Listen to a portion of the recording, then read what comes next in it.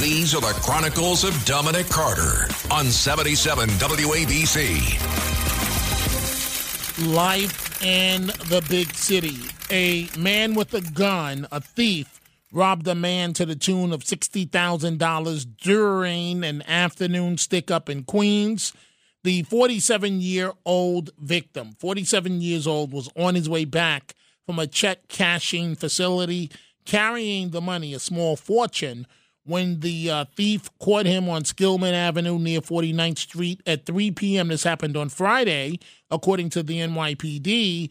The robber fired one shot into the ground, the pavement, at the victim's feet before grabbing the cash and fleeing on a moped that was driven by a getaway driver.